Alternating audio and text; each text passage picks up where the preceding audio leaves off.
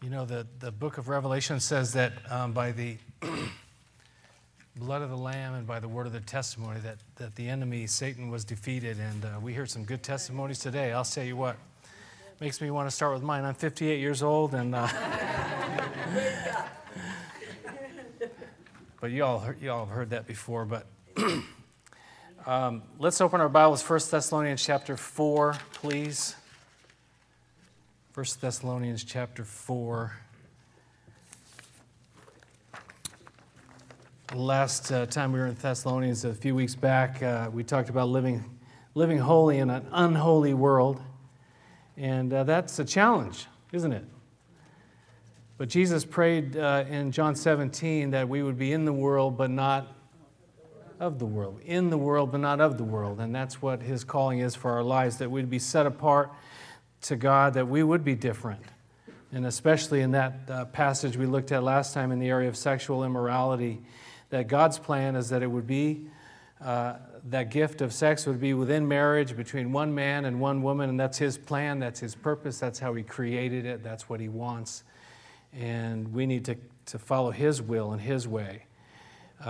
So it's kind of a warning in one sense, too, that we need to watch out and be careful because the world around us is telling a completely different story. And we need to learn self-control, we need to follow God, and we need to flee when necessary, or we'll certainly reap what we sow. So God's called us to live a holy life, it says there in chapter 4. And not that we would be holier than thou kind of life, but holy means to be set apart. Set apart. That's what God's called us to be. With His power, though, and His promises and His divine nature. I want to bring greetings to you from Israel. And we had an excellent time with Anthony and Irene and those kids. And, they got 4 kids, and they're 6 and down to 15 months. And I think my ears are just recovering, wow! And their kids are kind of loud. And I forgot what our kids were like. But what I really want to tell you about is cheesecake today. Israeli cheesecake is what I really want to tell you about. That I just could not get enough of this Israeli cheesecake. Now, cheesecake here is good, but it's really kind of dense, really heavy, and it's too much for me. But the Israeli cheesecake, let me tell you what, man, I love it. Let me tell you something about this Israeli cheesecake. It's low fat. It's really good for you. It's got all the food groups there. And it's made with a special cheese that I'm right now in the process of trying to find it. I will find it. It's called, I learned a new Hebrew word. It's the only word that I learned this time. The word for this special cheese. Do you want me to say it for you? Yes. Okay. Gvina levana. See, that's my new Hebrew word. But as much as I love that, and I just can't get enough of it, I mean, they'd be saying, "Are you sure you don't want some more cheesecake?" I said, "Well, okay, yeah, okay." And there was a little bakery right around the corner, and it was a disaster because I was too close. I was getting snacks for the kids, snacks for me, and then they had these big cheesecakes. And man, I got to go get some more of that right now, I think. But, we need more than cheesecake in this world. And really what, if you know all the songs that have been written about what the world needs now is what? Love. And Paul talks about in 1 Corinthians 13, faith, hope, and love. But the greatest of these is love. And really, my thought and what I want to speak in the few minutes that I have for you today is that you can never get enough and you can never give enough. It's a kind of a give and receive kind of thing, this love. And that's what we're going to see in this passage here. Charlie Brown is one of my favorite theologians. And,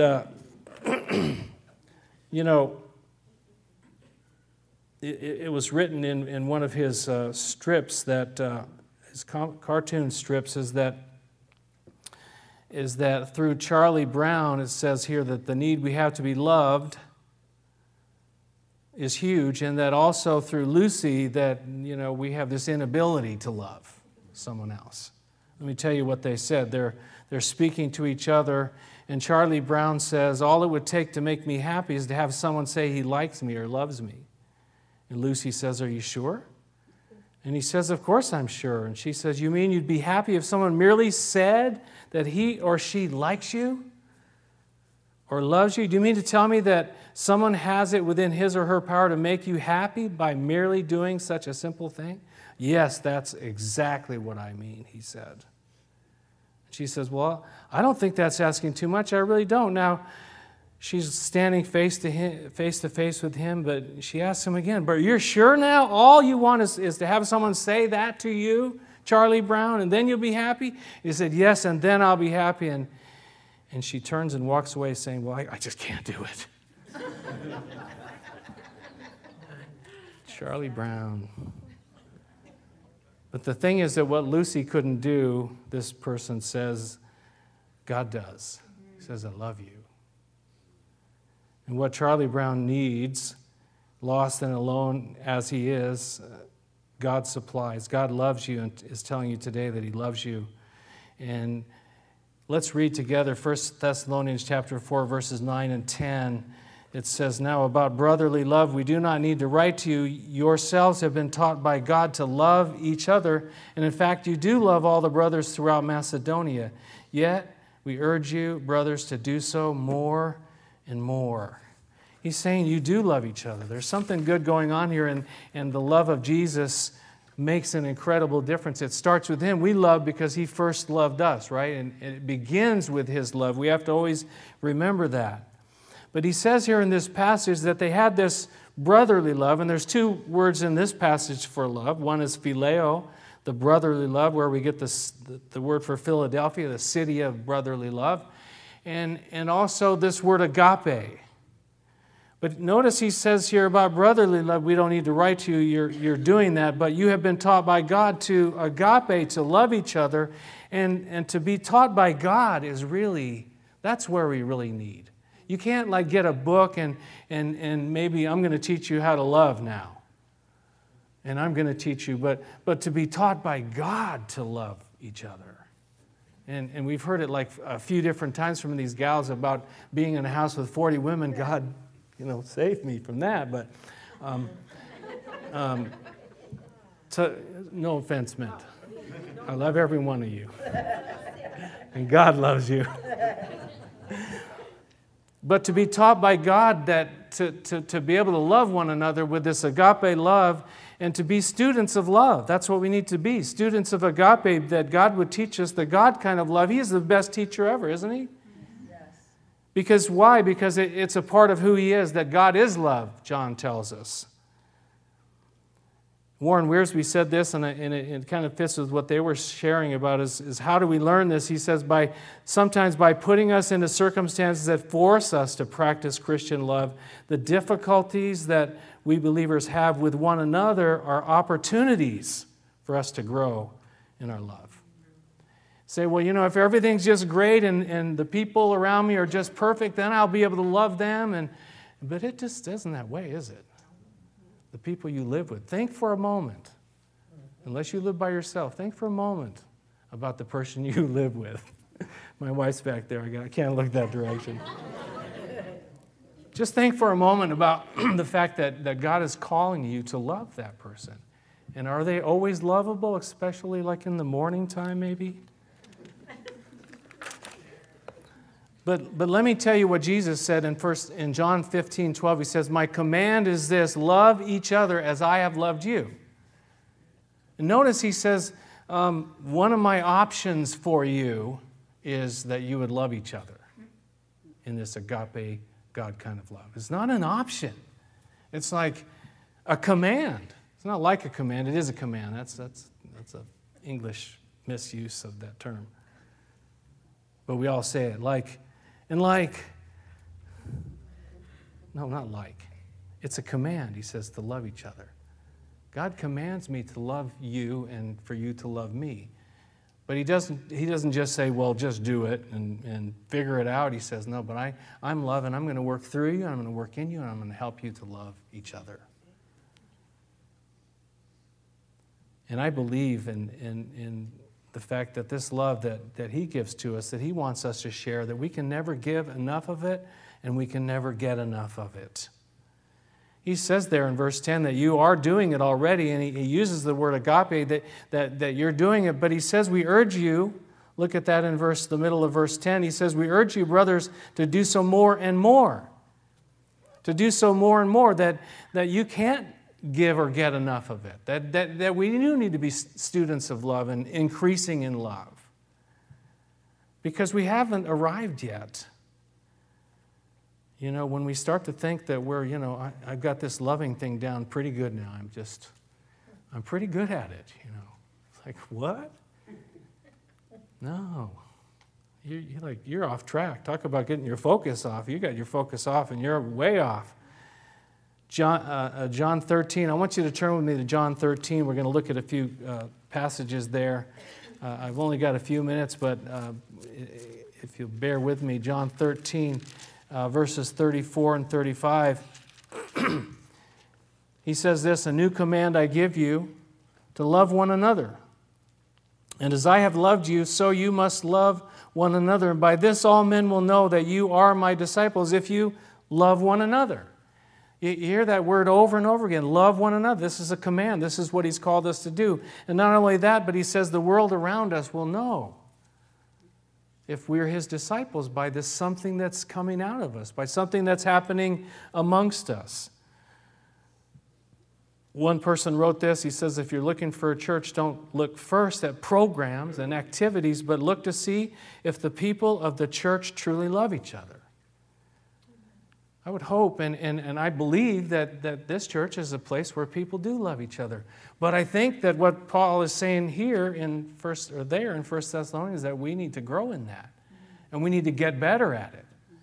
And we need to figure out how to do that even more and more, to love each other. Notice he says in that verse there, he says to love how? He says, as he loved. As I have loved you, he says, so you must love one another. And how did he love it? It was a sacrificial love. It was a giving of his own life kind of love.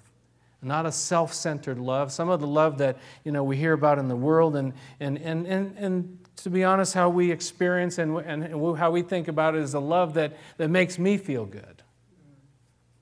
But this agape love takes it to a much higher level, much deeper level, where it's a love thinking about the other person and how can I make that person's life better? Lay down my life. It's not an easy love. Jesus said it in John 15, greater love has no one than this, that he laid down his life for his friends. There's nothing greater than it, though. Look at the beginning of John chapter 13, the first verse. He says there, it was just before the Passover feast. Jesus knew that the time had come for him to leave this world, go to the Father. And having loved his own who were in the world, he now showed them the full extent of his love. And then you know what happens in this chapter. He washes his disciples' feet. And he was a servant. It was a sacrificial love he talks about, but also a serving love where he served them. Sometimes they don't want to receive it. Peter said, no, you're not going to wash my feet. You know the whole rest of that story there. But later in that chapter, after he'd done that, if you look down to verse 14, he says, now that I, your Lord and teacher, have washed your feet, you also should wash one another's feet, and I have set you an example that you should do as I have done for you. I tell you the truth, no servant is greater than his master, nor is a messenger greater than the one who sent him. Now that you know these things, you will be blessed if you do them. You'll be blessed if you do them. He says to love as he loved. And how did he love? He served. He took care of them. And we're not going to, bring out the buckets and and the water and do this foot washing ceremony kind of now, because most of you took a shower before you came, hopefully, and it's not really necessary. It's not needed. But aren't there areas in our lives where we need to just be serving one another and helping one another in this life, because it's a tough life. It's a hard world. This serving others kind of love. If you think about it, do you think really that you could grow and do that more and more? I think so. I know for myself, no questions, that I could learn more to love and care about the other person. I want to close with the love chapter, which you're all very familiar with, but let's close there anyways, because it gives us some ideas about what this love is like, as well as sacrificial, as well as servant kind of love for the other people. This kind of gives us some more ideas. 1 Corinthians chapter 13, starting in verse 1, he says, "If I speak in the tongues of men and of angels, but have not love, I'm only a resounding gong or a clanging cymbal. If I have the gift of prophecy and can fathom all mysteries and all knowledge, and if I have a faith that can move mountains, but have not love, I am nothing. If I give all I possess to the poor and surrender my body to the flames, but have not love, I gain nothing." He says we can do and be all these different things. We can be incredible speakers and have these gifts and prophecy and wisdom and knowledge and all these different things that are going on, but love not being a part of it, he says, you know what? It's useless. Not that those things are bad, but without love, they don't have their meaning. Love is what gives them meaning. Verse 4 through 8, he says, love is patient. Maybe we can put our own names. I've read that before. People say, well, you should put your own name in there. See if it's happening. See if I'm really loving one another. Love is patient. Love is kind. It does not envy. It does not boast. It is not proud. It is not rude. It is not self-seeking. It is not easily angered. Keeps no record of wrongs. Love does not delight in evil, but rejoices with the truth. And it always protects, it always trusts, always hopes, always perseveres. Love never fails. We should memorize those verses on and ask God to be working that more and more into my life, into our lives, because that's what he's saying back in 1 Thessalonians. We need to grow in it more and more. Yeah, we do love each other, but can it get any deeper? Can it get to be more of these kinds of things where there's kindness, there's patience? There's a lack of being rude, a lack of being self-seeking, self-centered. How about anger? Do we have a problem with anger? How about keeping that record of what the other person has done? I still remember when you did that to me. It says keeping no record of wrongs, letting it go, delighting in the truth, protecting, trusting, hoping, persevering. That's what I want, more love. That's why I love that song, more love in my life. But it comes from him, more of you in my life. It comes from God, the one who is love in my life, that makes the difference. Love is a verb. I remember that. How many of you remember that song? DC Talk Love, 1992. I had to look it up when it was. I know there's other guys like in the world that are using that phrase, but I don't know if they came up with it, but it was way before these more recent guys. Love is a verb, and it's something that we need to be doing more and more, growing in that. There was a church historian way back, and his name was Jerome. And he talks about the Apostle John, who wrote the Gospel of John and the letters of John and the book of Revelation. And it said about him that when he became old, he used to go among the churches and the assemblies, and he's the only one of the apostles that was not martyred. But it says that he would go everywhere to these meetings and gatherings, and he would repeat those words, these words, little children, love one another. And his disciples, it says, wearied by the constant repetition, asked him why he always said this. And he says, because it's the Lord's commandment, and if it only be fulfilled, it is enough. If it only be fulfilled, it is enough. If we love one another, truly love one another, we grow in love for one another. It's a command. John shared it. Little children, love one another. I think he's saying that to us today too. Let's love one another. Let's let the world see what God is like by the fact that we do love one another and we care about each other with that God kind of love. Let's pray together, shall we? Father, we thank you that you loved us. You loved us so much that you sent your Son to the world to die for our sins and to pay the price for our sins that we might have eternal life. But you also came that we might know what true love is, that we might know this love and experience it, and that our lives would be transformed by this love, and we would grow in it. And we would know the height and the depth and the width of that love that Jesus showed us. Father, I pray for each one of us that we would love the way you love, that we would surrender our ways and follow your ways and be more like you. Lord, that's impossible. Talk about impossible things. That's impossible, but we know that with you all things are possible and that you can work through us. I pray for the Teen Challenge home, Lord, that your love would just be poured out in incredible ways there, and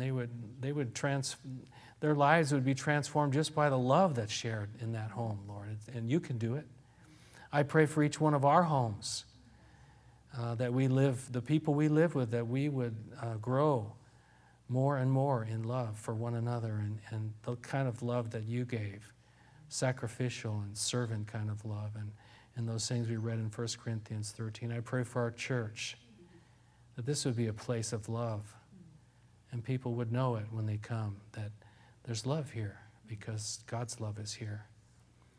Father, I pray this morning as well as we close for any that have never experienced the love of Jesus, and maybe that's you're here today, you don't know Jesus, and we've heard testimonies about people who didn't know Jesus, but then they came to know him and their lives were changed forever. If that's you this morning, you can do that today. You can open your life and simply open your heart and let Jesus come in and do a work in you as he's done in so many of the people in this room.